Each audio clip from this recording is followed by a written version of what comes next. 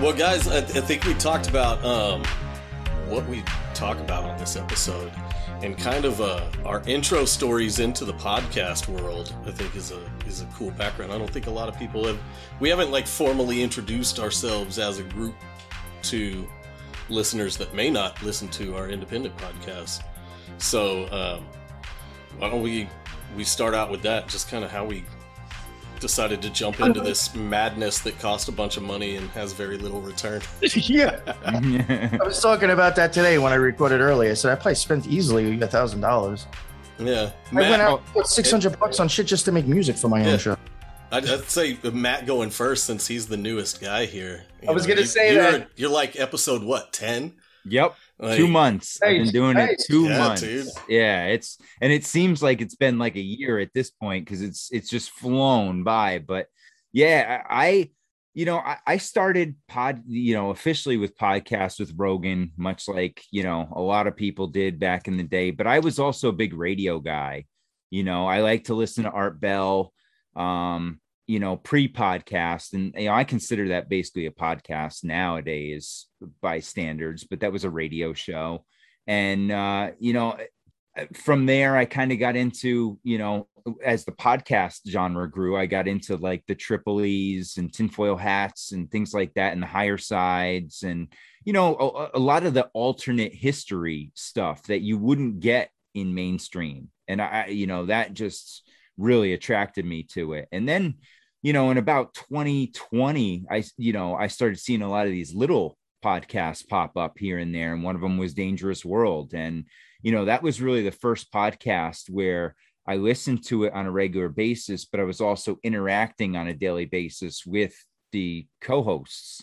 And that was a new aspect of it for me. And it was like, wow, this is pretty cool. And like, these guys are just like me, they're just like normal guys that just record. Because previously I had put podcasts like up on this pedestal, like it was this, big production and, you had that advertisers and all this stuff. And then you realize it was all just a green screen behind them. Yeah. It's all bullshit. It really wasn't an office or, So it was like, oh man. And then Ryan was relentless on me. I was on his show a couple times and he was relentless on, just do something. You got to do something. Just start one, and then I hopped on with you, Patriot. And, you said the same thing. And I was like, all right, finally, I just got sick of hearing people. You were doing too much work not to do your own, dude. Yeah. And that's what it came to. It was like, then I got to the point where I was like, I was having way too many conversations with myself. And like it got to the point where I'm like, I got to get this out before I end up on a couch, So and that's basically my journey into it. And I'm like I said, I'm brand new. I got 2 months under my belt, and barely know which way is up at this point. You've made it past the average podcast only lasts 7 episodes, I think. I think it's 7 episodes, so you've made it past. They say if you get to number 10, 7, 10 is a big milestone, and then 50, obviously, because then once you get to the 50 mark, you're rolling, and it's barring a major catastrophe. Although one of the things I have noticed lately, and I don't know if you guys have noticed this lately, but I've noticed a lot of podcasts have dropped off in like the last 4 to 5 months, and some of the bigger ones too. That had a couple 100,000 following, they're gone. Like they, and they still have Instagram and all that stuff.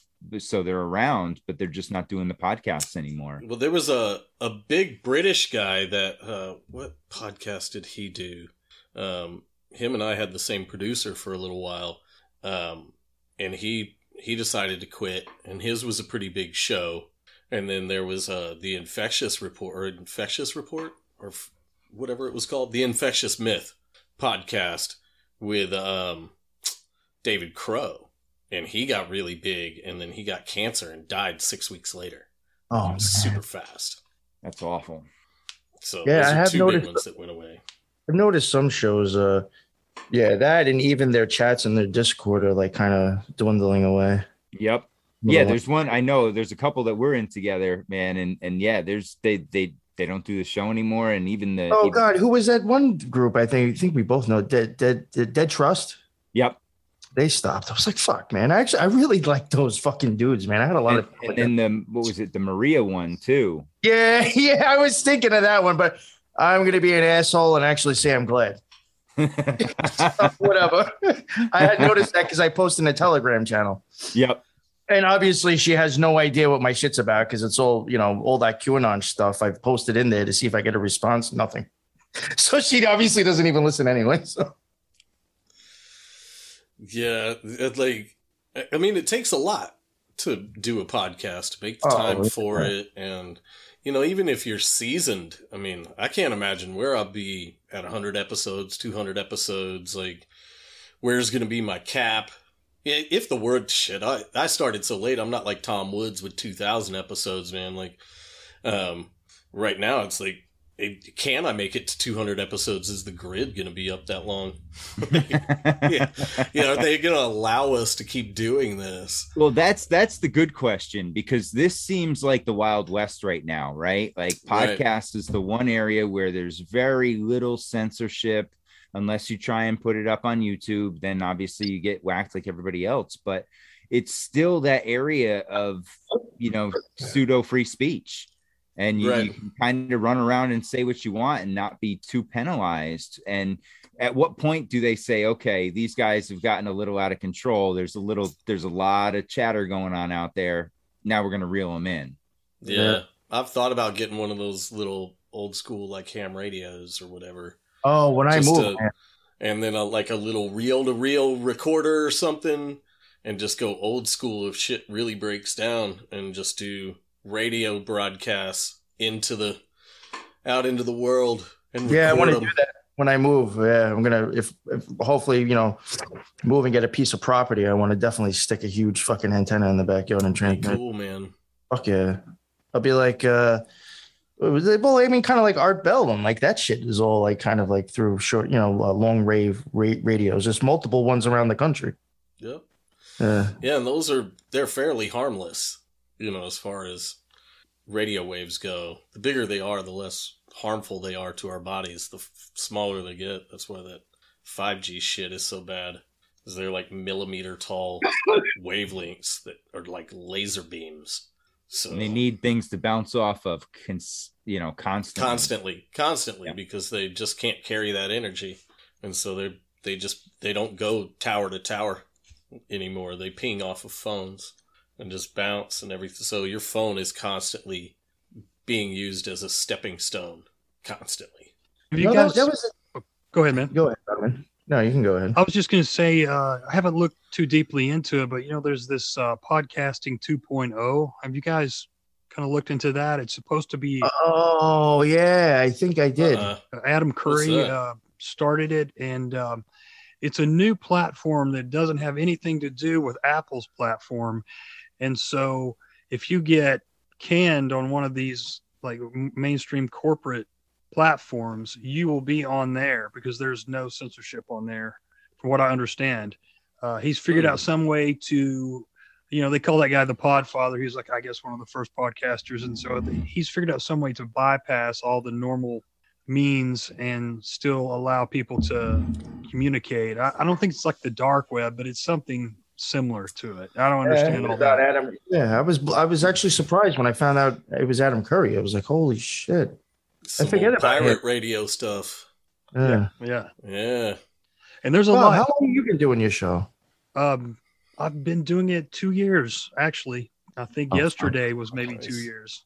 Oh, wow. Nice. All this fame, man. All this fame. It's hard to take it, right? Yeah, he's the OG. You got like a dedicated studio at least. I'm like in a back room with some boxes. It's in the basement, but hey, I'm glad to have the space. Yeah, dude. My next move, I'm making sure I got studio space. But let me tell you, dude, when it gets dead of winter, it gets down here, it gets like 25 degrees. It is brutal. Oof. He was gonna have ice hanging from his fucking nose. Get you some little space heaters. Yeah. I plugged but the thing is, there's some kind of breaker deal, and when I plug in the heater, it kicks the breaker. So it's like, oh yeah, they do draw a lot of amps. Yeah. We're gonna do a Patreon just to get you a space heater for the meeting of the month. You can find that at GoFundMe.com/Oddman. Either that or we get him a NASA suit, There we go. Thermal suits. He can rock that. Yeah, dude, those can handle negative 300-degree temperatures in space, apparently. Well, it can go from negative to positive 200, right? On either side. So instantly. It can hold those two things on either side of them. I hope they have an extra large helmet because I'm going to need it. I got to be dead. Yeah. Well, speaking of which, since Oddman, do you have the longest show? Have you been around the longest? And why would you start yours? Oddman.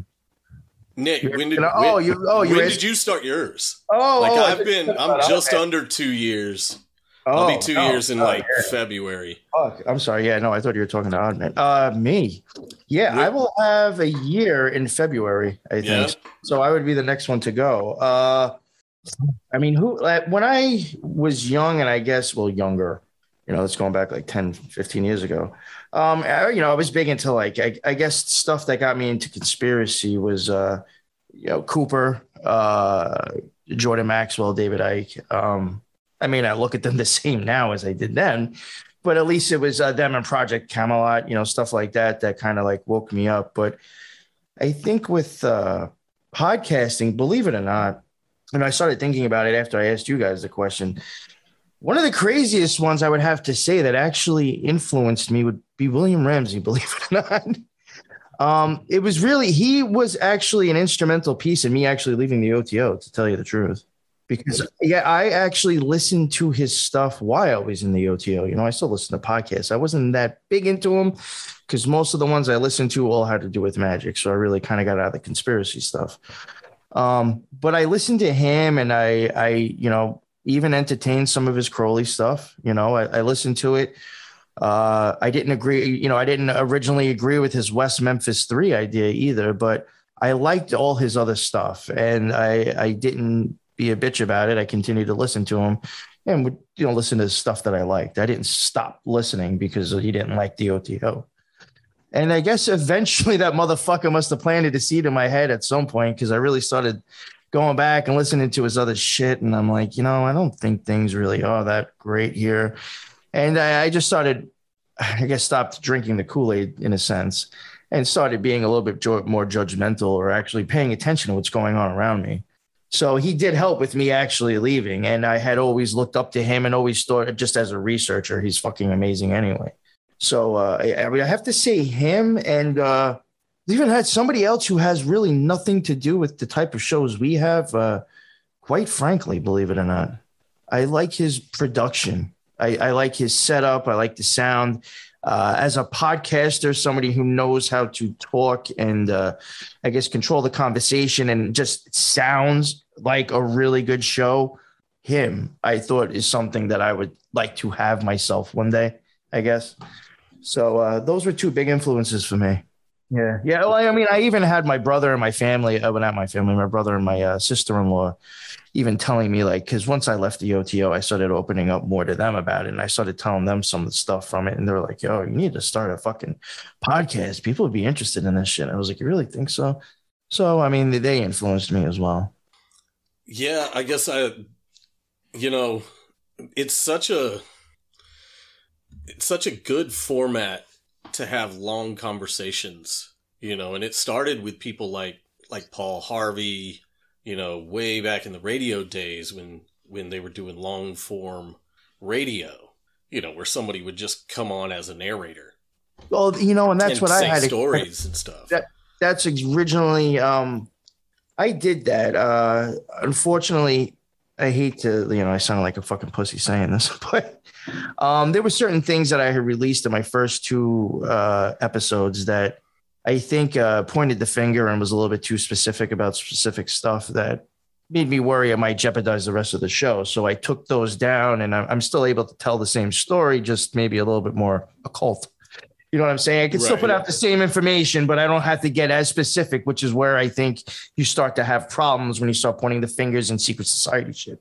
That's just my opinion. Sure. You know, if I point at specific lodges and specific people and like, you know, that could be a problem.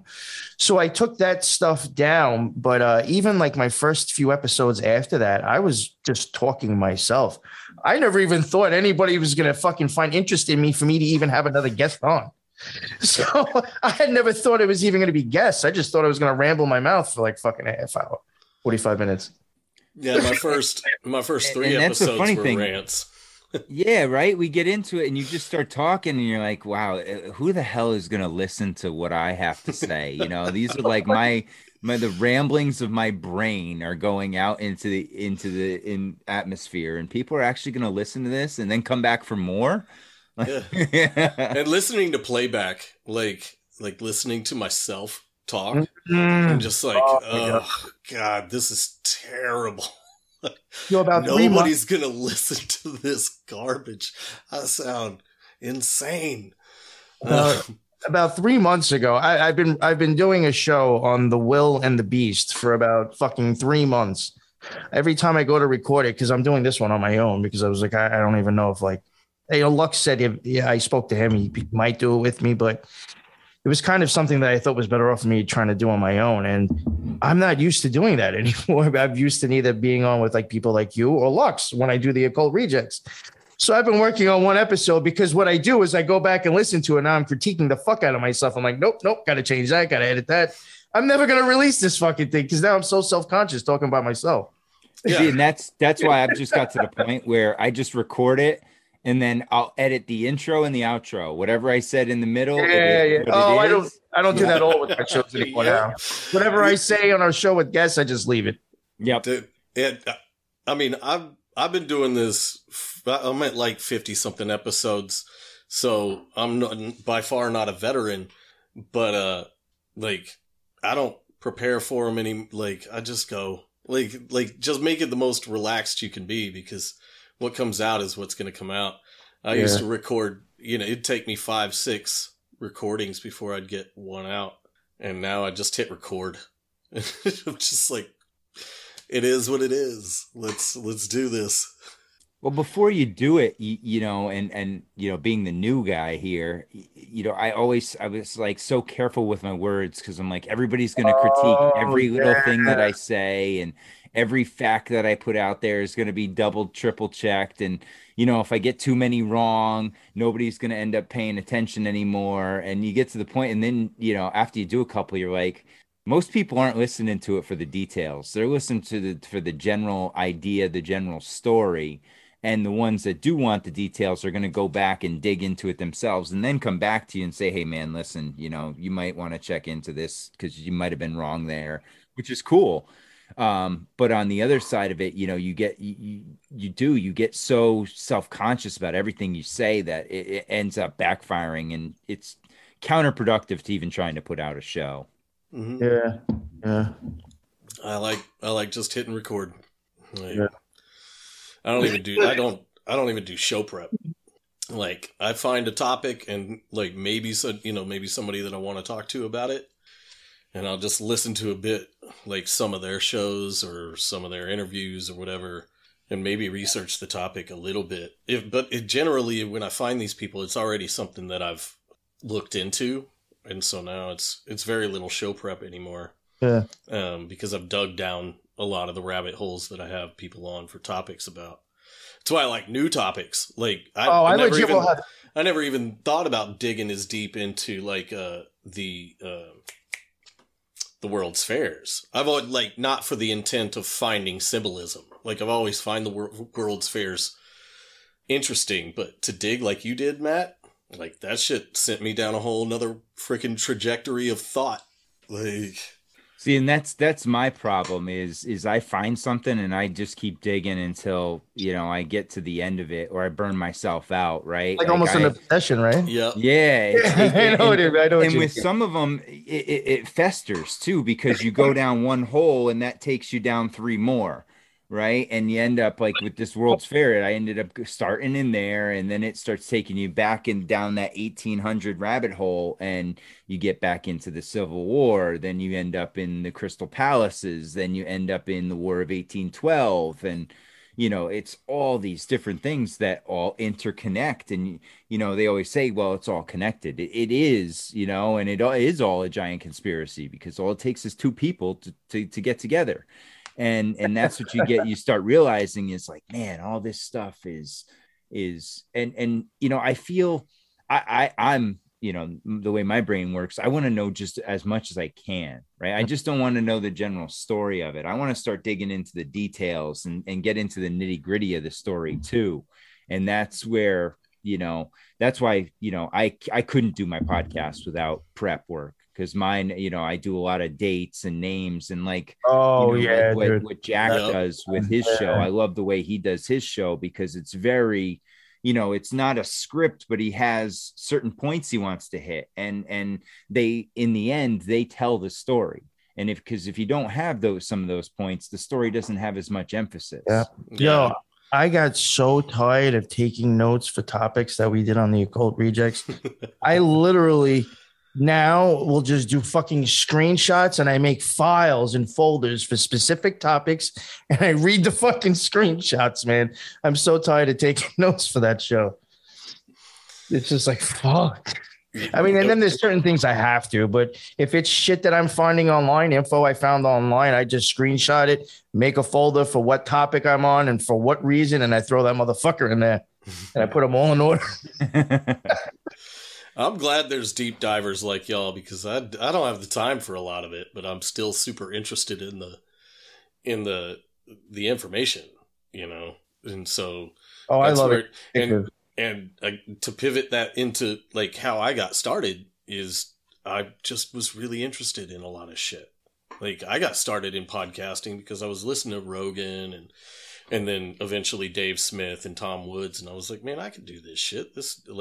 I got a lot on my mind. I can talk for a while. But how many people did you talk to about it on a daily basis? Well, nobody, right? Yeah, right. Yeah. And that's where we all get into that same thing. We have all this to say, but there's nobody to say it to, right? Yep. I'm on here because the people I know don't want to hear it. I'd be working all day listening to podcasts, and I'd have all these freaking ideas and all this stuff coming off of it, and nobody to talk to about it. And so I was like, man, I gotta get this out, because I'm gonna go freaking crazy if I don't. Just all this bottled up crap. And so, I think we all started our podcast kind of, at least percentage wise, a little bit for therapy reasons. Just to get it off of our chest, because you can unload it and put it out into the world, and it's like, all right, cool, I'm done with that. Correct. You're totally correct, Bob. Because even when I started, if you were to go listen to me on Lift the Veil or Ghost Nuts before I started my own show, you would have thought I was like, the fuck is that? The fuck is that dude? That's always spazzing out on InfoWars. Is his name Alex Jones? Yeah, you would have thought I was like Alex Jones, because I was so hateful towards the OTO and just so mad about the delusion that like I wasn't even the same like person I even have now on my own show. And thankfully so, because I don't think I would have been doing a disservice, I think, presenting it that way. But that's also that stage too, right? That you were at, that's that point you were at where you just started realizing, man, this is all bullshit. I've been lied to my whole life. I was very mad. And you're just lashing out at everybody, Oh, dude.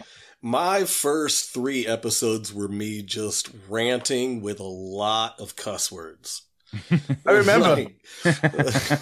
Like, what is going on? Why are we doing this? This is stupid. Yo, I heard Bob's rants, and I was like, I have to have this fucking dude on my show. Dude, well, that was the mistake I made, Bob, is after we talked here last time, I went back in your catalog and I started listening. I went back to the first one and I'm like, oh man, this is going to be a long ride to get through these episodes if he's going off like this in episode 1. Yeah. Yeah. It just came bursting out of me, man. Oh, dude. Yeah. Like a fire hose. Yep. Yeah. I was like, wow, that was like, holy shit. I got to get this shit out. And then when I did it, it was like, all right, that felt bad. That felt good, and once you get that first episode out, you're like, all right, I could do that. Like, this is cool. And you post it and it's out in the world. Like, that's that moment where you're like, it's like putting your baby out there. Yeah. Like, all right, I did it. Now let's see what happens. And do I mean, the next really, one. all of us doing that really are committing acts of magic. Yeah. Well, of course. We're putting a signal out there that's going to hit somebody's fucking ears and make them change their thinking for some way. That's the idea. And that's really what his old magic's about. I don't necessarily. Yeah, I'm not trying to convince anybody. I just want people. No, I know. Well, they could even they hear your voice and say this dude sucks. You just made them think something. Right. They have to think about what positive and negative. Right. You just made them fucking think something. Yeah. I forgot whose podcast it was where someone's like, you don't think your words are magic? Okay, I'm going to say something to you right now and tell me that you're not going to picture it. And he goes, blue ball. Yeah. And it's like, you tell me you just didn't see a blue ball and I just did magic on you, and that's as simple as it has to be. You're right, man. Almost any form of communication is some sort of magic. Yeah. Yeah. It's wild when you really start thinking of it like that. Yeah. That's really all that in that movie? It's getting somebody else's attention. You posted a clip of, Matt. That old movie. That old Christian movie that you posted a clip of. False warnings or whatever. Early warning. I think it was in that monologue that he says. He says something about that. And like, see, I can control your mind. I just made you do something. Yep. And you can't stop it. It doesn't take much. No. Doesn't take much. You know how I do that shit was as simple as words when you'd see libtards spazzing on the floor crying about something Trump said. I was like, yo, that motherfucker just has to open up his mouth and motherfuckers crumble. Yep. That's fucking magic right there. That's the power of a word. Motherfuckers crumble and spaz. That's high frequency versus low frequency is what that is. Those low frequency thinkers. They just get destroyed by that high frequency tone and it just wrecks them. And it doesn't matter which direction it comes from, the left, the right, but they all have their weaknesses, where they can just get triggered super easy. It's crazy. Yeah. I think every human has its own way that can happen. Everybody's got their own little button. Everybody's got their button. Get married. You'll find out where it is. Yeah. Because somebody's going to start pushing where they are then. Somebody will start pushing it. Yeah, your wife will show you where they are if you don't know where they are by then. Yeah. Or at least, I'll correct that. Get married to the wrong person. Oh, you're right. You're totally right. Because when you marry the right person, you're not looking for that button. Yeah. You don't give a fuck about that button. You ain't trying to push that button. I was saying it's almost fucking wild, but I've been with my wife, we've been together probably like a total of 6 years, and I can maybe count one hand how many times we might have had like kind of a serious argument, and some people may think that's just weird. It's just even though we're very much the same person, I think we know where we stand and like how far we can go. You know what I'm saying? We're going to pick a battle. We're going to make sure it's fucking worth it. Better be that hill to die on. Yeah, that's what I'm saying. And I just, and one I'll even say, I mean, she's like my best friend anyway, so maybe that's why. I mean, I don't know. We never really, but with my ex, totally different. My ex-wife, totally different. Oh, dude, your spouse being your best friend is incredibly important. My wife and I we do videos on Instagram right now, but we want to start a marriage podcast. Just kind of, cause that's cool. I try to get a lot of people you talk to, they just kind of don't know how to resolve conflict, and that's extremely dangerous in serious long-term relationships, is to not be able to resolve conflict, not know how to communicate your feelings without, getting triggered. And most people are that way. Most people just don't know how to communicate because they're not really in touch with it or don't know how to say it. A lot of gaslighting. Mm-hmm. Well, and it all comes from a place of fear, right? So you're trying to protect yourself. So you gaslight the other person in this egotistical protection of your pride. And we're all guilty of it. We've all done it, whether we do it now and have learned our lessons and grown. I gaslight people with fucking memes. Oh, I mean, there is a certain group. There is a certain group of people that I definitely try to gaslight as much as possible. But it's. I mean, you guys don't see my Instagram. I mean, obviously, I'm an asshole. Dude, it's your Sunday white papers, man. I look forward to that every Sunday. It's like a fuse that just gets lit and thrown out there. I skipped a few. And you know what? It was so sad. I think I only lost like 70 something with this last one. Normally, I hit like 100, 150. Yeah. You're getting soft, man. You got to go harder. Or just more people are agreeing with me. I don't know. Maybe. It could be that it's working, and you're getting you're actually my shit. Or that. I mean, the algorithms are completely insane. I think the only reason my followers aren't growing is because I'm just shadow banned. I've posted too much controversial shit. You get a warning when you go to friend me on Instagram. You get a fucking warning. Like, what is that about? Wow. This dude posts misinformation. Are you sure you want to be his friend? I'm like, yo, what the fuck? I couldn't even tag a friend the other day because she was banned. She was shadow banned so heavy. It said, yeah, she's not allowed to be tagged right now. I was like, what? You can't even tag somebody? Nope. Crazy, right? Yeah, crazy. It's insane. That's so nuts. And it's all misinformation, right? And then you see the head of, I think it was either Bayer or Pfizer itself that came out and said, these people that are spreading information, they're criminals. They're nothing but criminals. Oh, I heard that. They've cost millions of people their lives. And it's like, whoa. And it was Pfizer, because it's like, this is coming from the company who has paid the biggest fine in history for lying and for deceiving its customers. Like the irony.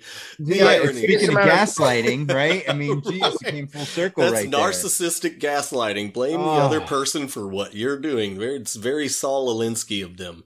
Yeah. One of the companies that pays off the news companies to advertise for them, basically, and they're not going to report anything bad about the companies they're making all their money from. It's crazy. Wait, the only company that speaks up and says this is dangerous behavior is the company that's profited $80 billion. Yeah. That's what you're telling me?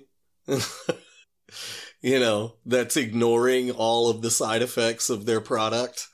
And does anyone else find it kind of strange when these companies are going to like the FDA and the CDC telling them, hey, we need to get this out there now?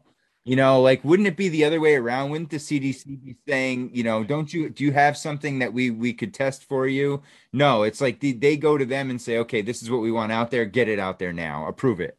Yeah, it's clear Mussolini-style fascism.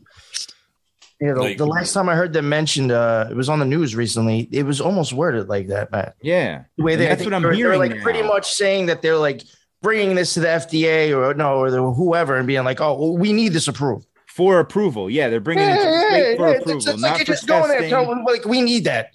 Yep. It's like, what the fuck? I heard one guy the other day, and I think he was from Johnson & Johnson, but I could be wrong. And it was in a news break on the radio. And he was talking about one of the new COVID vaccines. And he said, it's like building an airplane in mid-flight. And I'm thinking, who the hell wants to take a vaccine that's just a terrible analogy for something you're putting in your body. They'll always be there, Well, who was it? The director of the CDC that said we won't know how safe it is for children until we start injecting them? Yeah. Excuse me? What did you just say? We won't know if it's safe for children until we use children as lab rats to figure out whether it's safe for children? For something that doesn't kill children for something that doesn't kill children right? Anyway. It's just holy shit. The mental gymnastics you have to do with this one. I had a conversation with a woman at my son's school who, and she's very educated. She's in that lab science field, so she's deep into the studies and everything. And she said to me over the summer, I can't wait to get till this gets out there for my son, so I can get it. He's 8 years old, mind you, so I can get him vaccinated. I'm like, are you crazy? I'm like, you're going to put something in him that he has a better shot of running across the street and getting hit by a car and killed than catching this Wu flu and ended up getting sick and dying. But you're going to put this experimental thing in him. She's like, oh yeah, without a doubt, all the way. He's more likely to fall downstairs and die. Yep. Yeah. By a lot. Hit by lightning. Yeah. Anything. Like, you are more likely to be struck by lightning while getting eaten by a great white shark. Yeah. Like, it's so weekend at Bernie shit. The plane fell on the train. Yeah. right. Like, it is such a low risk that it's almost funny to it. Like, it is funny that people are taking it this seriously. Yeah. It's like if you told everybody in Vegas that they had a 0.02% chance of winning, do you think anybody would gamble anymore? That is probably not. No.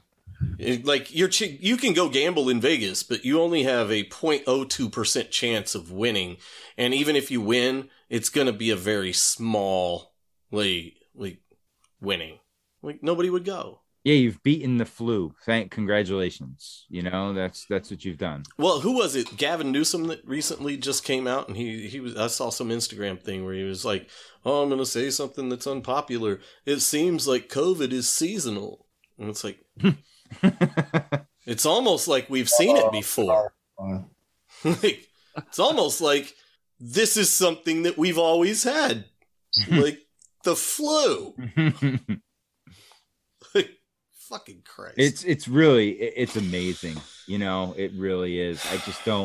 I don't understand. And there's people who are still hook, line, and sinker in this. Yeah, dude, I go to the gym in the mornings, and there's this one giant dude. Giant dude. Like, he is as wide as he is tall. He's like 5'10". But he's wearing a mask. He's huge. And he wears a mask. Yeah. But he does silly shit like he'll pull his mask down to drink from his stuff, and then he'll play with his phone with his mask down, and then when he starts doing his reps, he'll pull his mask up. It's just like what a good like, I just want to walk up to these people like, what was your thought process right then? What were you thinking when you had your mask down and you were drinking, and then for some reason you had to pull it up? Like, what? Bob, I don't know about by you, but by us, they put up these PVC pipe and plastic sheeting around like a workout area, right? So say around a Smith press machine. They built about 8 feet high a PVC, frame, and then they put plastic coating around it. Now, you do not have to wear your mask when you work out inside of this thing. But as soon as you step foot outside of it, you have to put your mask back on. And now, mind you, you do have to touch it to take it on and off, which negates the whole thing anyway. Yep. But this is the insanity that we're talking about, that we're trusting this little piece of paper going over our mouth, and then B, these plastic things, like the air that we breathe doesn't go above those things or around them, or it just stays in there and gets stuck on the plastic. Well, here's the thing. What if they just stick to it and then they can go wherever? Because viruses apparently are alive, even though they're not. And they can do things, they're even not though cleaning they that shit, right? Like, they're not scrubbing no, those of course walls. Not. No. So, it's so maddening. It's insane. It's Orwell talks about it in 1984, right? Where he talks about doublespeak and how holding two contradictory ideas in your mind at the same time while believing both of them is insanely damaging to the brain, and people will make their followers have doublethink to break their brain. Like, it's intentional. Yeah, that's why Fauci flip-flops all the time. Yes. It's intentional doublethink. Well, and that's what Bezmenov said too, right? Part of his steps was, you will be able to put the facts in front of the people, but they will be so brainwashed, beaten down, that they will not believe anything that's true that's put in front of them, because they are going to stick in their narrative. Yep. And so, we're in that spot where it's tyranny of the expert, but it's only the approved experts. You got tens of thousands of doctors, nurses, virologists, all of these people that are speaking out against this shit, but that shit's stifled everywhere. They just immediately shut it down. And then it's like, oh, well, that was misinformation. Yeah. Like, who gets to determine that?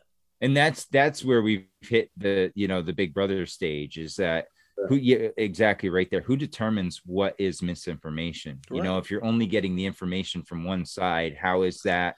You look at Fox and their logo of fair and balanced. Well, this is the furthest thing from ever being fair and balanced. This is the total opposite. This is just one side. This is stick to the narrative. Anything that strays from it is misinformation. It's harmful. It's killing people. You're killing my grandmother kind of thing, like guilt trip. It's just insanity. Yeah. And I can't believe we're still here. Like, that's the madness that I'm going through, right? Well, and we keep going back and forth, right? It's not that we just go there. We go back and they take the mask mandates off. Then they bring them back. And people keep going back. It's like the shots. How many people are going to go back for their boosters? Their fourth booster? Anybody that's gotten the full vaccine is going to boosters. I don't think so. I've heard a lot of people that have gotten 2 and they're like, I did my 2. I'm not doing anymore. Like, I did it because did that shit. Yeah. I think it's going to be a very small percentage of people that actually He said he'll go get his levels tested before he'll get a booster. He says there's no reason for a booster unless your antibodies dropped. And he says, I'm not going for another one unless that happens. Yeah. So at least he's like half fucking smart about it, I guess. But they're going to change. He's going to not be vaccinated soon, right? And that's where they play the other game, is the definition of being fully vaccinated, right? And right now it's 2 shots, and tomorrow it could be 3, and 3 days from now it could be 4, and you have to wear a purple armband, and whatever rule they decide that day. If you have to get tested weekly, maybe you're going to have to get weekly booster shots. This shit's just at this point, whatever is going to happen is going to happen. I'm just like, whatever. If they all die, if they all turn into, dragons or lizard people or zombies or whatever they end up turning into, then, whatever. I'm just trying to find a place in the woods so I could just be away from all that shit. Did you see the other day? I don't know if it was FEMA or if it was the military that was preparing for a zombie apocalypse. They were doing that whole mission. It's like, yeah, FEMA has the United States divided into 10 districts. Yes, and that's what they call them. Fucking Hunger districts. And why we're not going to be together, man? Oh, they'll split us up. Yeah, you're down with Jersey. We're up with we're in New England. It goes from Mass north. So I got Ron with me and Mike. Hey, I might be moving up there soon, guys. I'm looking at property in upstate New York and New Hampshire and shit. It's not too bad. It's real pretty up there. Hey, they got some nice Amish country up in upstate New York. Yo, yeah, for real. I told him you can go up there and be a totally different. My parents grew up about 10 miles from the Canadian border up near St. Lawrence, and really it's beautiful up there. It's like going back in time, man. It's like going back 20, 30 years in time. It's a slower life. It's when you think of the phrase God's country, it's that place. We were looking through, listings on Zillow, and I was just like, everything has this amazing view of treetops and just mountains in the background, and it's these rolling, gorgeous green hills. This is insane. And it's so 90 acres. I found one place that was 90 acres, a 2,900 square foot house for $430,000. That'd be a $4 million property in Texas.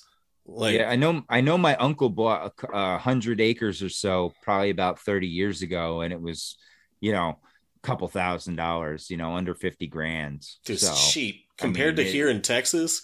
It's cheap up there. Cheap. Yep. And most of them come with giant barns and basements, and I'm just I can get that much up there. Upstate. Well, but you have to deal with the winter, man, and that's a bitch. Yeah. That's all, especially up there. That's why my wife won't do it. From October till sometimes May. Yeah, but if I'm working from home and doing what, I'm hoping that we're doing and living a pretty self-sustainable life, then my cost of living will be low and I'll be generating my own income from home. So, as long as mailboxes don't close and like I can still get mail out once a month at least, then I'll probably be okay. Off the grid, Bob. Yep. Yeah, that's wild, yeah. Dude, me and my wife are done. We're so done. We're just like, let's get out of here. That's this cool. Sucks. Your wife's even down with that too. That's dude, cool. She hates people more than I do. Wow. That says a lot. My wife, she's almost like a female version of me. When her mouth starts going, you'd be like, holy shit. I know why my wife goes hard. It's hard to get her to talk about stuff, but when she does, she doesn't mess around. Like one of the things that first attracted me to her is she went on a little rant about the Clintons. And I was like, yeah, all right. This chick knows what's up. Talking shit about the Clinton kill list. Okay. Bob had a ring in his back pocket, pulled it out right there on the spot. Dude, she did that, said she was anti-vaccine, and I was like, all right, I guess we're getting married.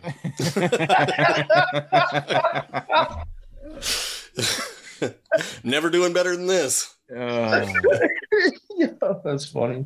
Nothing says I love you like a good Hillary talk. Dude, and that's honest story. She went off about the Clintons, and I was just like, all right. This chick's got a head on her shoulders. Like, she doesn't have a political side. All right, I'm into it. So, when you find the one, you find the one. Yeah, no. It's weird how it happens. Mm-hmm. I still joke that I made her in a computer. Like weird science. Yeah, dude. It's that weird. It's that crazy where it's just like... somebody plucked everything that I wanted in a woman out of my brain and made my wife. There you go, man. You can't complain. Nope. Won't ever hear me complain ever. What about Odd Man? We never got to Odd Man. So I didn't want to skip over him. Yeah, we've been going off on tangents. Yeah, we got to go G again too. Let's see. Yeah, man. I've been into, like, I think Matt was saying, like, I really like talk radio, dude. Pretty much as long as I can remember. And, I liked Art Bell, but I also listened to a lot of the, the right-wing talk shows like Limbaugh and Hannity, and not so much Hannity, but I liked Limbaugh and Savage. And that was who I really liked early on. And I listened to some other people that were local and stuff like that. But like after 9/11, I got really into politics. I had already just started listening to talk radio right before 9/11. And then when that hit, it was like, boom, I was obsessed with watching the news. Man, this is how little I knew about politics. I didn't even know the difference between liberal or conservative. I just knew that I could tell that CNN hated George W. Bush and Fox liked him. And then, I started to learn about the different things. But, for like, a few years later, it was around the Obama-Romney time when the Romney ran against Obama. And I'd started listening to a couple of podcasts, but one was No Agenda. I think it's like one of the longest running ones besides the Corbett Report, I think. And those guys were kind of like Alex Jones, except for like, for one, they were funny. And, but they brought all this like deep information that you would never hear from other places, especially on mainstream. So I really started listening to all kinds of podcasts after that. Then finally, a couple of years ago, I was on Instagram, and I'd post stuff on Facebook and Instagram. Facebook, I never got any attention, hardly ever. But Instagram, I started getting a lot of people liking it and asking me questions and different things like that. There's this one dude who's not on there anymore unless he changed his name, and he never messages me, but his name was Supraliminal on Facebook. Really cool dude. And he kept sending me these voice messages on Instagram. Like, he just like send me like 3 or 4 or 5, in a row. And he had this like really deep, cool voice. He had a radio voice, like old school. He's like, you got to do a podcast. Too much information to just keep posting these pictures. And the dude kept kept at it, man, for like a month or so. And I finally just said, okay, I'm going to try it because I wanted to do it. I was just chicken shit. I was like, nobody's going to want to hear my voice because I got this Southern accent, and I don't really even necessarily like to hear guys with Southern accents. There's a whole stereotype of that and everything. But he's like, no, dude, that actually would make you enduring. And I was like, well, okay, cool. I'm going to try it then. And I did my first one, and I talked really fast, and I put music all the way through the podcast. So that kind of sucks. I wish I hadn't done that. But I started getting people saying, hey, I like this. This is really good information. Are you going to make another one? And so I just started making them, and that's pretty much it. I'm up to almost, I think I'm coming up on my 90th episode. So did you ever hit a point where you're like, I don't know if I want to keep doing this, or has it been, that steady keep going at it the whole way? Oh, definitely, man. Like probably every 3 or 4 weeks I get like that. Cause I'm like, I think I get too burnt out because I start paying attention to current affairs. And because I'm more like, I think I'm almost about to find my niche of like what I really want to do shows about. But if I stay like looking at the current news and stuff like that going on, then I get totally distracted, burn out, angry, and I just don't want to deal with anything. But like you were saying, Matt, like, one subject leads you to like 20 other subjects. So I have a real hard time, like not going off on those rabbit holes to those other subjects. So I'm really trying to stick with the same subjects now, and hopefully maybe I'll bring some better products to people.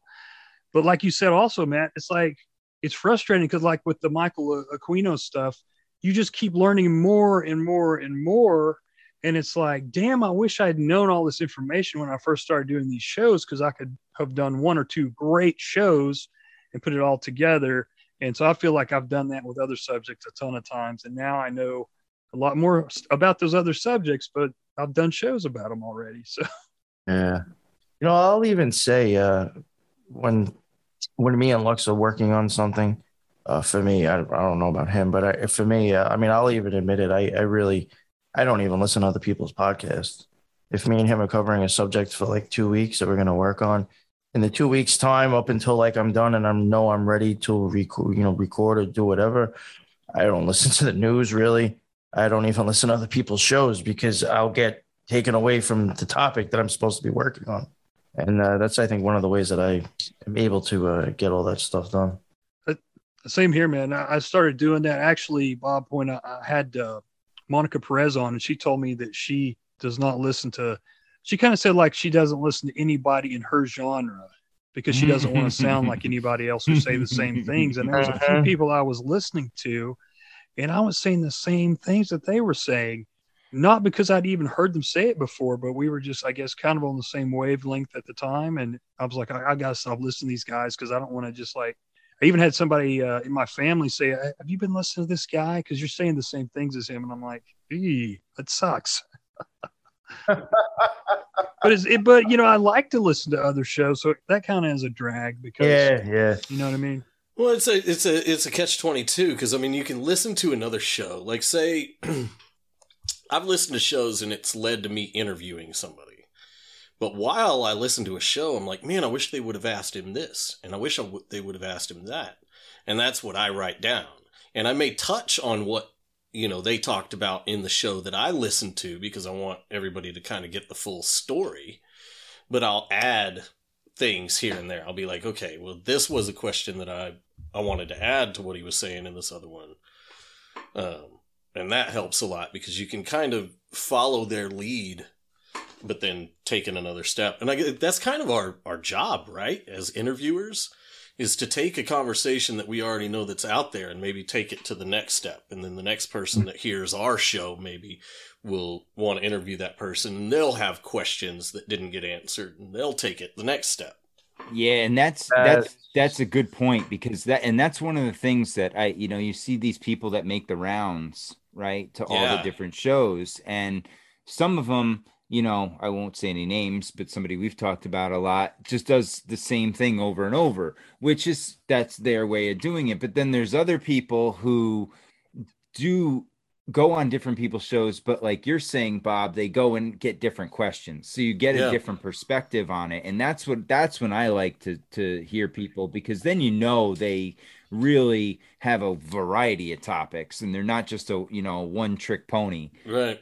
And that's where, I have a tough time because I'm not the best interviewer. I have zero interview skills. Like, but if I go in there saying, okay, I want to just take the conversation this way and see where it goes. That's basically where I've started on my, and I've only done a handful of interviews so far. It's a skill to be able to pivot the conversation appropriately. And I try not to even consider it an interview because I don't want it to feel like I'm hosting. I want it to be more of like a conversation back and forth, right?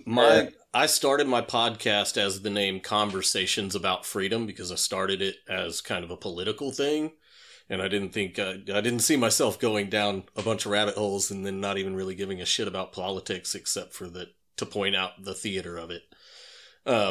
But I started mine because I wanted it to be more conversational.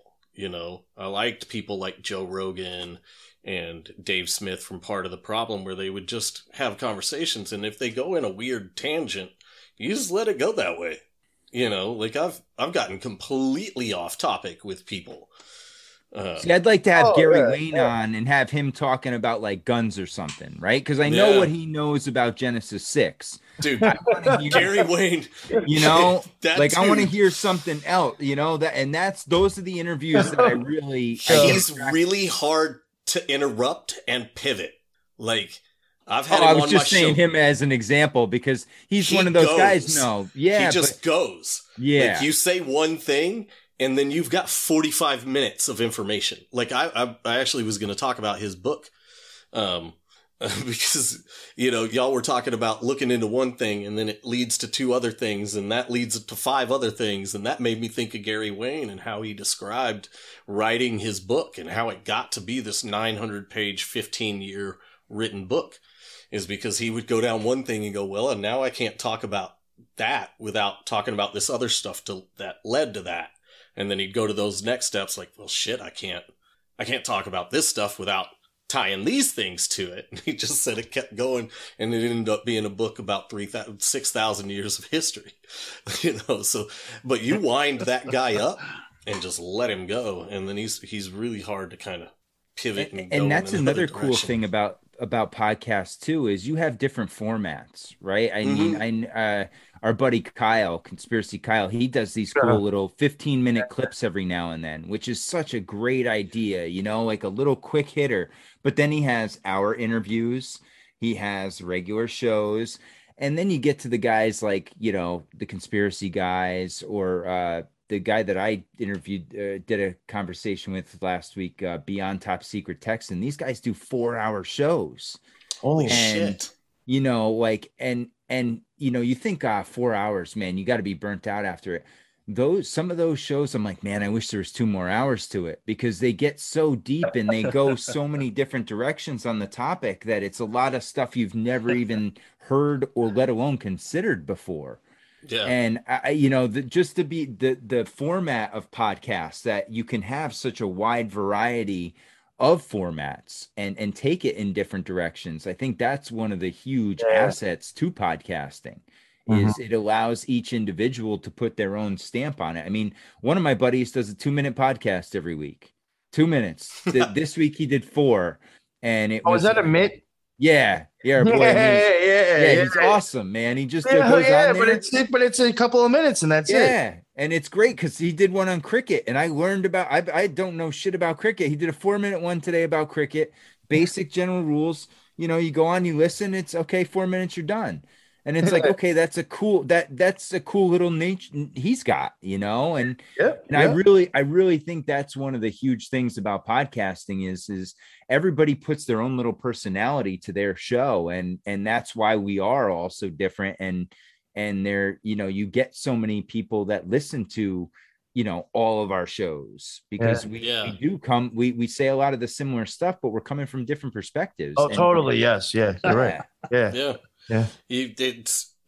We all have our own way of looking at things. They may be similar, but We're all individuals, and that's why podcasting is awesome. It's because it's the individual's view of things, you know, and that's why you get to know, like, if you listen to somebody long enough, you feel like you know them because you're getting to understand them on an intellectual level, how they engage with information, the questions they ask, how their brain works.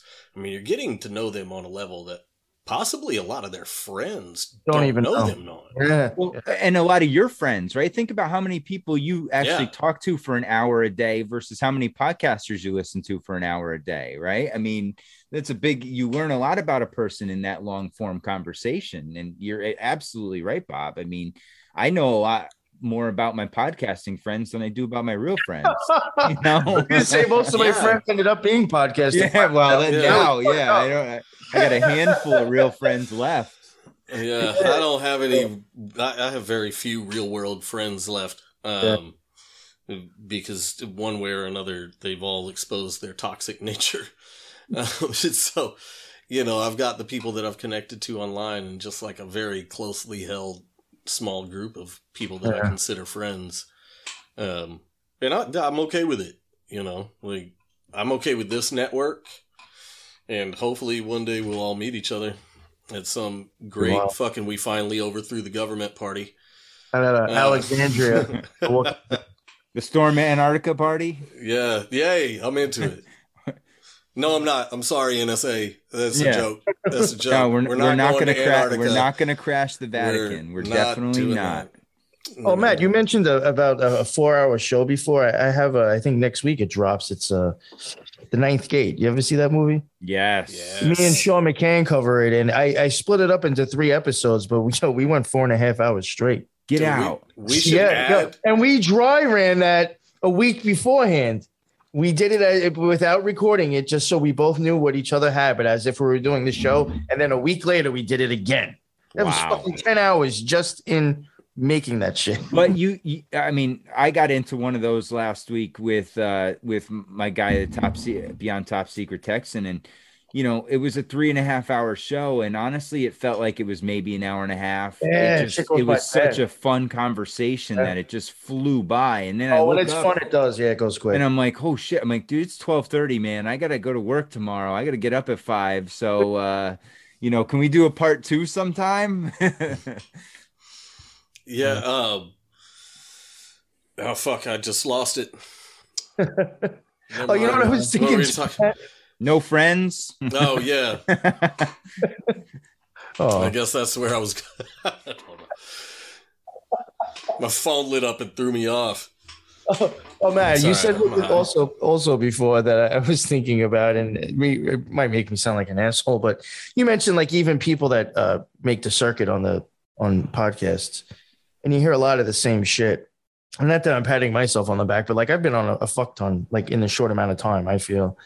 And I will tell you straight up, I really wish 90% of them listened to my other interviews before they had me on. Yeah. You know, I mean, there's a handful of them that actually took notes and listened to prior shit. And I will say that they are the ones that had the best ones. All the other ones, me and Lux had even brought up a fact of like, I could probably tell Lux's story and he could probably tell my story on the next show we go on. And it would probably like be almost perfect because we repeated the same shit so many fucking times. It's like we almost know it like the back of our hands, you know. And it's just funny how you were touching on that before, and I was like thinking about it. Like I feel like I've been through that myself actually, and not even trying to say like. Well, no, and I'm with you on that because I've from a listener's standpoint. Any show that you're on, I listen to, but there's some of them where I get 5 minutes in and I'm like, they're going to do the same dog and pony show he's done on every other show. I'm like, fuck this, delete. I'm gone. Abort mission. I totally agree with you, man. I don't hate you for that at all. Because sometimes I'm just like, well, I mean, it was an interview. Yeah. I'm grateful to go on the shows. It's just, I told Lux, I feel like there's so many untapped things that we could be talking about and asked. That would even positive stuff. Yep. Please, like, just ask something different. I'm gonna try to throw Micah Dank for a loop with a couple things, and see what he does, because I know he's one of those guys that'll just kind of He's like rinse and repeat. Oh, he actually hit me up and asked to come on my show. Yeah. I didn't even ask him.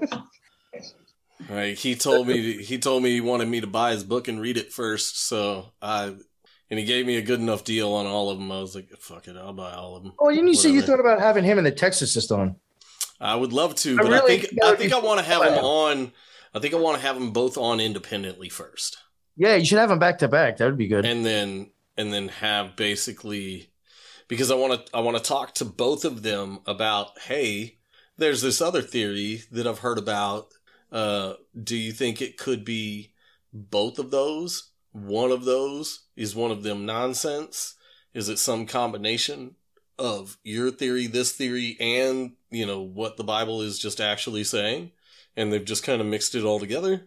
Like, I really like the Texas, though. I think he has his shit. He needs to talk faster, but his shit's fucking. That dude's legit. I liked it. You know who else, Bob? If you want to really go into it, you go with Micah on one side, you go with Texarcist on the other, and then you bring in Pastor Sam for the third point of view, because he'll come straight from the Bible standpoint, right? Yeah. He's not going to come from the astrotheological or, more where the Texarcist came from was more the brain. Everything was related to the brain and the body, right, and everything like that. And that would be really cool to see the three different perspectives of it, and how that, because when we boils down to it, I just want to know the truth, right? Yeah.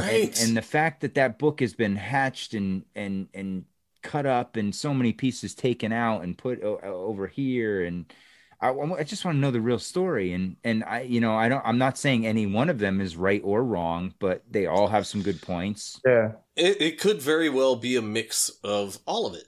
Like, you could have a sentence in a chapter of the Bible that is the real shit that happened, and the next thing could be metaphor, and then the next thing might be a fable. Like, it could be like the lesson learned from whatever, and so it can be broken down to verse by verse. You really don't even know what. I'll even tell you in magic, it's like that. Mm-hmm. Certain spheres or symbols will have at least 3 to 4 different depths of a meaning to it. Yeah. There's here on Earth, the archetype in your mind, how it's, planetary, stuff like that. Just for one thing, they'll have that many different descriptions for it. Hebrew didn't have vowels. And that was so, a good point.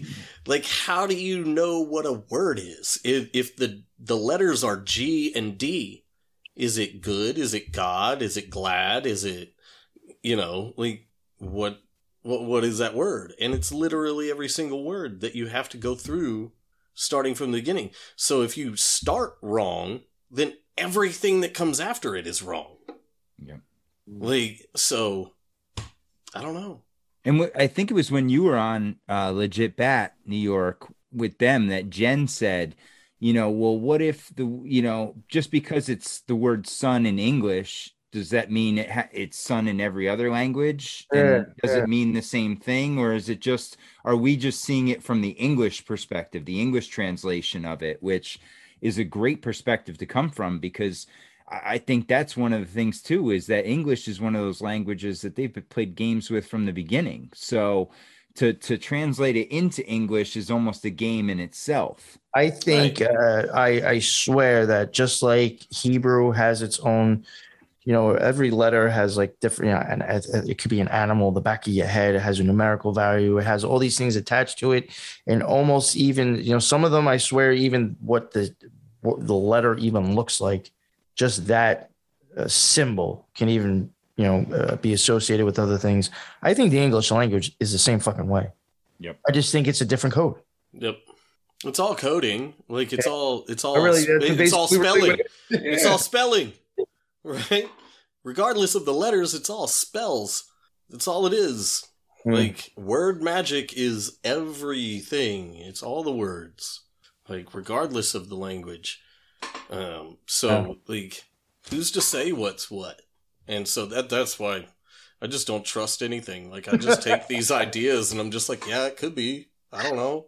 I'm not gonna like. I think I've only been asked to come on, or like kind of asked to be on one show. And when I went on, like, they have these 6 questions that they ask at the end of the show, and one of them was, if you could know the truth to one conspiracy theory, what would it be? And I said, man, the history of humans. I want to know the history of humans, because that'll tell me everything. That would tell me everything that I want to know. All the shit that keeps me up at night and makes my brain do backflips and ridiculous shit. It's all history of humanity. So, Odd man, if you could ask one of those questions, what would it be? Well, man, I mean, that is the question. What are we, and where do we come from? I mean, I don't know if I could beat that one. But geez, man, I'd probably have to think about it, because there's so many that I'd like to ask, you know? I mean, I probably just thinking about it right now, I would just like go for the generic, who really was behind the JFK assassination, I guess, but I don't know. But like, well, you got Bob to tell you everything else. Right. Like, I'll fill you in on everything else, man. It's fine. Y'all ask the specific questions. I'll get the general view of it. What about you, Matt? I want to know what time we're in. I'm more in the, are we in is it a linear, or is it, cyclical? Infinite? Yeah. Is it waves? Are we in just, constant ebbs and flows? Dude, I've started thinking recently that the souls that are on Earth are really projections from the stars, because in the Bible it says the stars will fall to the earth. And I think that's a metaphor for we are whatever that shining fucking thing is up there. Our souls are projected from that down here. That's why they never change. And that's why down here our souls just transfer, because energy cannot be created or destroyed. So once the vessel that we're in dies, we just transfer that energy into something else. That's wild that you said that, Bob. I had Chris on from Forbidden Knowledge, and on that episode we were talking about something like kind of like this, and the way I tried to explain like consciousness or God or whatever you want to call it, the source, I said, think of it as if like a light bulb was hanging from the ceiling, and you took like a spaghetti strainer and put it up to it, and then flipped the switch. That light is going to be blocked, but now all these little fucking streams are going to shoot out. Yep. And I said, that's God. And then all those little fucking things shooting down to the floors, all those stars, every man and woman is a star. That's us all having a separate fucking experience, separated from the source. Right. Well, and again, stars energy. I think we're on just like this giant Tesla coil battery, whatever the hell you want to call it. And the 2 poles are the moon and the sun.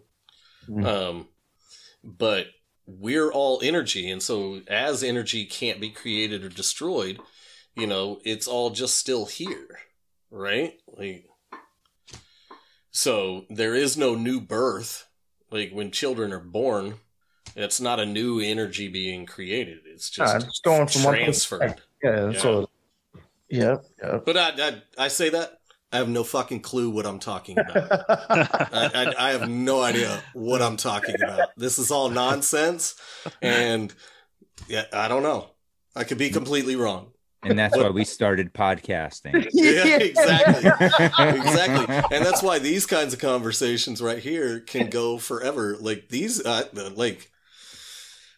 love to sit down one of our shows and just let it roll until we all got too tired. Because I think the 4 of us could talk fucking forever. Probably do that on a weekend or something when we have one time. I would definitely down for. We'll have to do that like maybe pre-holiday special. Yeah. Well, when I come up on a year, I want to have a bunch of people on and talk shit for a while. And it'll be you guys anyway, and probably just a couple extra people. So hell yeah, dude. We could even try to pull it off then. Who knows? That's the best part of all of this, right? Is that we get to talk about crazy shit with other people that are at least like-minded. That aren't gonna judge it. When we find people like this group, we know that I can tell y'all I'm a flat earther, and y'all aren't gonna be like, that dude's fucking crazy. I don't ever want to talk to that dude again. That's the thing. I believe in a dome, but I'm not sure about flat Earth. But I'll still listen to shit that you tell me. You never know. I don't fucking know. Like we talked about giants in the mountains. I don't got a machine to dig in there to know if there's really a giant in there. Who the fuck knows? I don't know. I have no fucking idea. I know what I can prove. I know what I can prove, but it still doesn't disprove a simulation. So and I might be able to prove the Earth is flat, but that doesn't mean we live in a flat Earth. We could live in a fucking computer chip. Yeah, you're right. On a flat drink. No idea. On a flat motherboard. I don't fucking know. And I still question the shit that I can prove. Well, and that's been one of my funniest argument points now is when I get into a discussion with someone that obviously can't think outside their programmed mind. You start to see that, and it's like, oh, you know everything. And that's the problem, because they've been programmed so well that they know all the facts and they've read all of this information and they know what's right. And they're going to stick to that and stand on that rock till death does them part, And I find that hilarious, because I'm like, the more I dig into this stuff and the more that I learn, I realize I don't know a damn thing in the scheme of things, right? The more I learn, the less I really, really do know about anything. It's amazing. I used to think that was such a silly statement. Like, the more I learn, the less I know. I was like, what kind of stupid shit is that? That sounds like some hippie dribble. Like, that's some ridiculous hippie dribble. And now I'm just like, yep. I don't know shit. And I never will. I know more than I've ever known, and I know nothing. I know I know more than I've ever known, while simultaneously knowing less than I've ever known. Because everything that I know has just led to more fucking questions. Now, supposedly, I can't remember if it was Aristotle or Plato or one of the famous philosophers, and like supposedly his dying words were basically what you just said. I don't know anything about life. I know all of this, but I don't really know the answers. So supposedly Crowley died saying, "I'm perplexed." Yeah, that's right. Perplexed. Wow. I bet what he was seeing. He was. I bet he was. Holy shit! Probably in multiple ways. Yeah. I probably. But then again, if the English language is really as occult as I think it is, who knows what perplexed really means? I don't know. Yeah. He could have been something else, but I'm sure he was probably burnt the fuck out when he went anyway. Yeah. Great. That'd be a guy that, like, man, if I could have a conversation with that dude. Yo, I've often wondered, there's a question.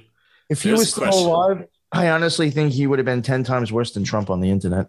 Dead or alive, who would you want to talk to if you could? Ooh. Fuck. Man. That's fucking hard. Because you can go deep and say Jesus. Yeah, I know. I was thinking that's like a fucking cop-out. I feel like he's real. Yeah, like that's what I was thinking. I'm like, man, I'd love to talk to Napoleon if he was around, and some of these guys, like if they're not stories, like who do we know is a real person? Right. That's sub question, B on that. Okay, you picked the person that you want to talk to. Do you think I'll tell you though, I'll tell you, you asked me that question 3 years ago, Bob, and it would have been some sports figure from the past, like that would have been an easy right away answer. Like, yeah. But now I'm like, I don't even know. You know what I think might be a good one? This is a little outside the box. Who I was before I am, I am now. That's a good one. Wow. The old you? That is good. Yeah, who I was before. Well, because I believe in reincarnation. So whatever I was prior, don't even start with me on that. Yeah, I'm with you. Jeffrey Epstein. Well, he might still be alive. Right. And so he fits either dead or alive. Right, that's right, yeah. He's on an island somewhere with Tupac. Yeah, and that's one where you, along those lines, you have to get someone that's going to answer honestly too, right? Because if you say, George, I want to talk to Poppy Bush, that guy's just a compulsive liar. You're not going to get a straight shot out of him. Yeah. But somebody like that would be a fascinating look behind the curtains to see all the evil shit they're doing. Yep. Well, that's what I guess that's the caveat. Like, you can ask anything and get honest answers from this person. Okay. Like, who would you want to talk to? I know it's hard. It's hard. Especially dead or alive. I mean, because it can be like fucking Eve Like, bitch, why'd you eat? What were you thinking? Yeah. What were you thinking? A snake? Seriously? That's who you went with? You went with a snake. Not that I think it was a snake, because the word used is actually dragon. And I'm not fully convinced that Satan was the bad guy in that story. So yeah, it was funny. I had Dean Rain around today. I think I told you that, guys, earlier, and we were talking about we had a totally different. I think someone else mentioned it before. We had a totally different idea of what we were going to have the show on, and once I fully listened to the episode that I originally was listening to, that I was like, oh, we got to cover this. I had to tell him, I was like, well, I really didn't agree with you guests, so I don't know how well this topic will go. And he's like, all right, well, we'll see anyway. And he came on, and then he started to talk about the gang stalking thing. I think I told you about that, right, Bob? Yeah. And I had no idea what the fuck that was called. And he started rambling, and I was like, yo, do you mind doing this for the show, like right now? And he's like, yeah. I was like, all right, stop, repeat. I don't want you to have to repeat. Let's just record this. And then it worked out great. But we had even brought up, I'm like, when it comes to magic, and this is even what I said to him, I said, a lot of people, I think, get satanic and left-hand path and just throw way too many things into those corners and shit that really doesn't belong there.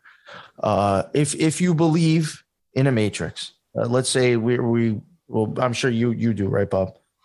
Man, I think whether it's a metaphorical matrix or a real one, I think we're in the matrix. Whether it's, just a spell that's cast over us that's made us batteries for the fucking elite, or we're actually like the movie Matrix and we're living in a simulation. Either way, I don't think it's that some sort of matrix. There is an architect to all of this, And I was saying, if us being born into the flesh, we're already fucked. That's my opinion. Us being here, living in this world, we're already screwed. I said, now, if I wanted to escape this, and the only way it can happen is through magic, by separating my soul from my body and sacrificing the flesh and leaving in spirit. If that's the only way I can get out of here and actually experience freedom, I guess that I would be satanic, because then I would be going against the agenda, or I'd be an opposer to the situation I'm in. Even though it's freeing myself and a positive thing, it's considered satanic, and now nobody would understand it. Well, again, a lot of people don't understand what Satan means, just like occult just means hidden. Satanic is just what opposition, or... Yeah, that's what I'm saying. Opposing. Like that. That's exactly right. So you would be I'm in. So I would technically be being satanic. In a way. Not maybe the way that most people think about satanic, but the actual literal definition of satanic. Now, when you have that experience, when you come back, what you do with that is totally different. That is where it becomes, are you going to be an asshole, or are you going to do something good with that? That's when it becomes demonic. Yes, but when you're going and trying to, it's just a situation. There's really what your intentions are is what makes it bad. Right. Yeah. Exactly. Yeah, because am I going to get in a Corvette to cruise? The path to hell is paved with good intentions. Yes. Not good actions. Good actions go the other way. So you have to make sure that your intent and your actions are good. And I think it all comes back to just energy and vibration, and whether you believe in a God that's doing this, maybe God's just the energy, but I've just tried to think of things like my journey through all of this shit has just been to see the world in a different way. When I started my podcast, I started it for, just political rants and, freedom. That's why it was called Conversations About Freedom. Because I was just this, I heard Dave Smith in his Nick Sarwark debate where he said, I'm a warrior for freedom. And I was like, I want to be a fucking warrior for freedom too. Yeah. Bob comes out with blue face paint, like Braveheart, running across the living room. But then I realized there's so much more to that word. That freedom isn't just of the body. It isn't just like we're almost self-enslaving because, you know, like Bob Marley said, free yourself from mental slavery. None but ourselves can free our mind. No, it's just whatever I say when I have Q-tards shitting on me and be like, how do you call yourself? And then, what is it, In Vogue or whatever, that says free your mind and the rest will follow? Yeah. Well, and that's the thing, because in reality, you have your mind, body, and soul. Yes, right? that's what they say. Freedom of the mind, too. They don't think about that, how it's a trickle-down effect. That true freedom you can be free physically, but if your mind and your soul are locked up, you're useless. You're done. And that's what comes to like manufactured consent and self-censorship. They don't actually have to throw you in a cage. They'll get you to muzzle yourself. We're in a pretty good cage right now. Yes. Yeah. You nailed it. We are as free as we act. And that's what I keep telling people. I'm in a group on Telegram, I think. And it's a group of people trying to find a piece of property to bug out to, whether it's collectively to one property or to an area or whatever. And I keep telling them, like, they're talking about, well, what is the income tax in this state and what is this tax in this state? Like, look, if we get together, 50, 100 people, we can just tell them to fuck off. Yeah. Like, they're not going to come mess with 100 people. They're not going to do it. We can just give them the middle finger and just be like, we're not following your rules, man. Like, consider us like the Amish. Fuck off. Hey, you ever heard of Waco? Yeah, I know. That's what I just said. They're going to Waco, Texas today. Sure, but, you know, I think that was a total Ruby psyop. Ridge. I mean, Ruby Ridge is different, but I think Waco was a psyop, man. I'm not even positive Waco fucking happened because they talk about it all the time. You know, like shit that is put right in our face. If there's a Netflix show about it, it's bullshit. Like, if they're allowing people to talk about it and saying government is the bad guy, it's controlled opposition. Like, because they don't allow people to talk badly about the government. The CIA doesn't even approve scripts that are written the wrong way. So, like, if, you know, Netflix has the show Waco and there's documentaries on YouTube, this is all bullshit. You know how much you have to trying to push a certain. You know how far you have to dig to find out about what's his name? Lavoy Finicum? Does anybody know who that fucking guy is? I have no idea. Nobody. Because he got gunned down in the snow, running up to take the gunfire away from his family. And he was an innocent, unarmed man, and he was gunned down. Most people don't know about Ruby Ridge. Like, nobody knows about that story, about a guy with a fucking supposedly illegal, but ended up not being illegal gun, and they murdered his entire family. Like, the stories they don't want to promote, they don't promote. They don't get 60-minute slots.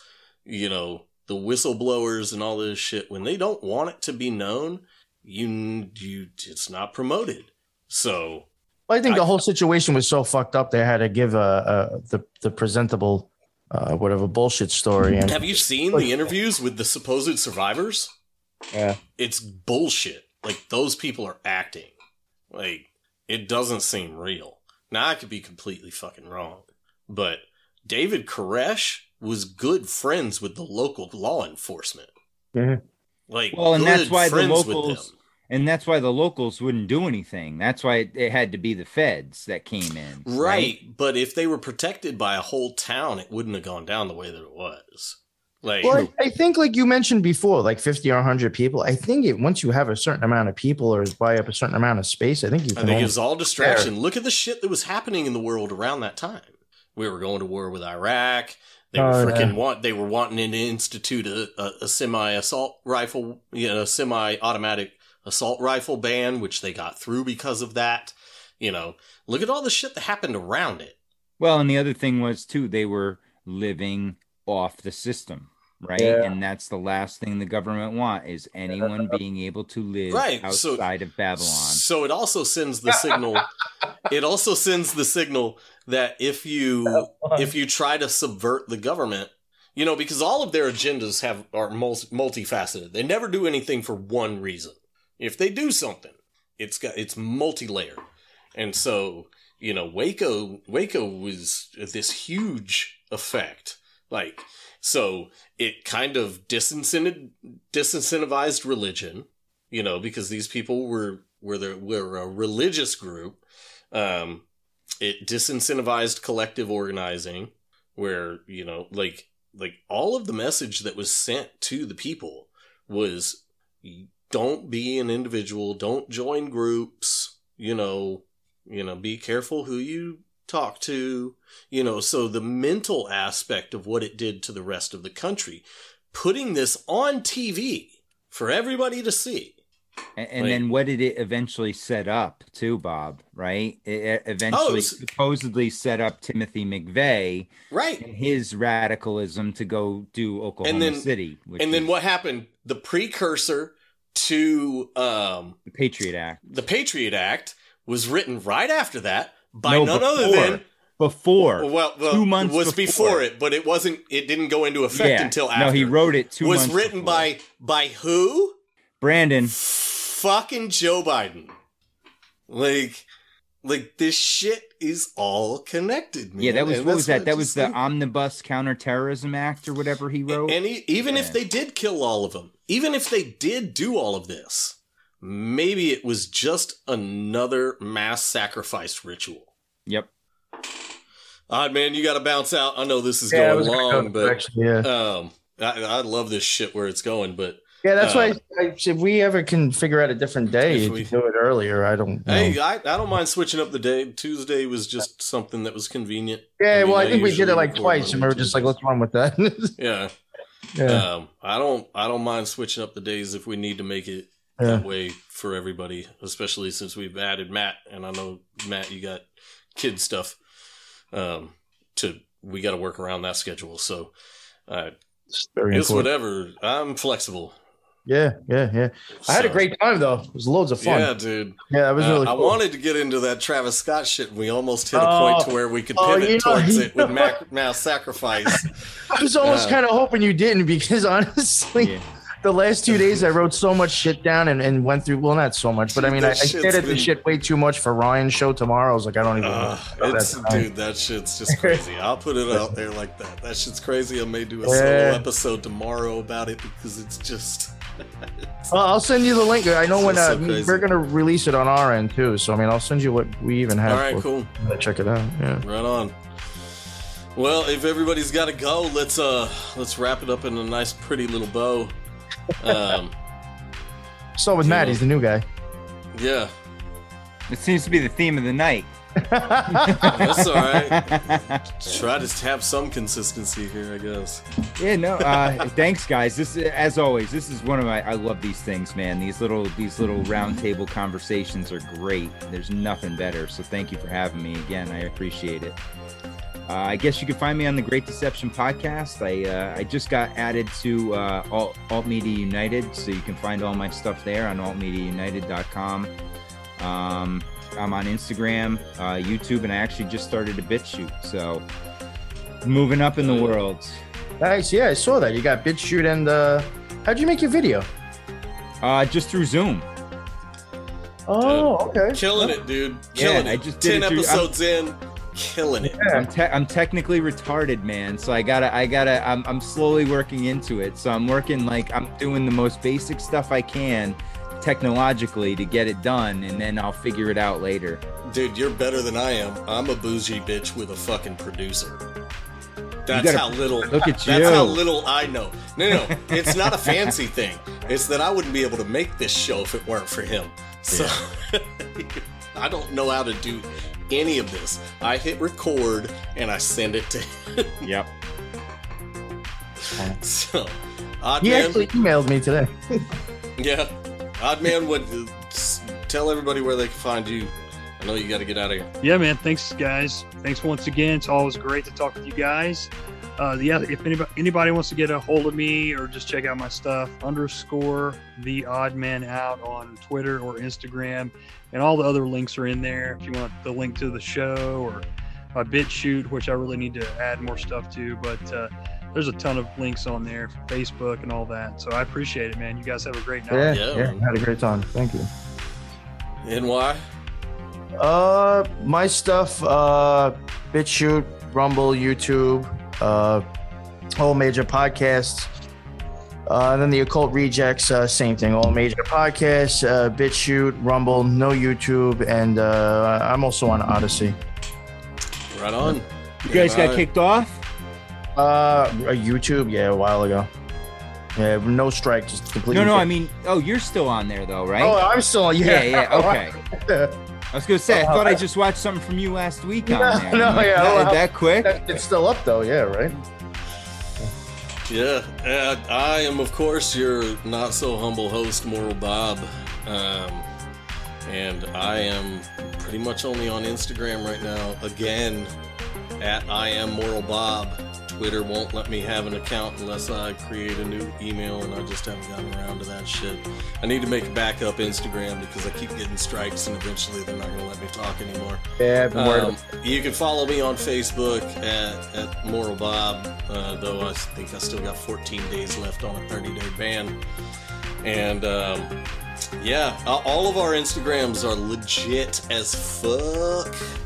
So follow all of us on Instagram, because I think we're all pretty active there, and they're all really good, really good and really different shit. Like, I post a lot of memes and stuff. Matt posts historical stuff.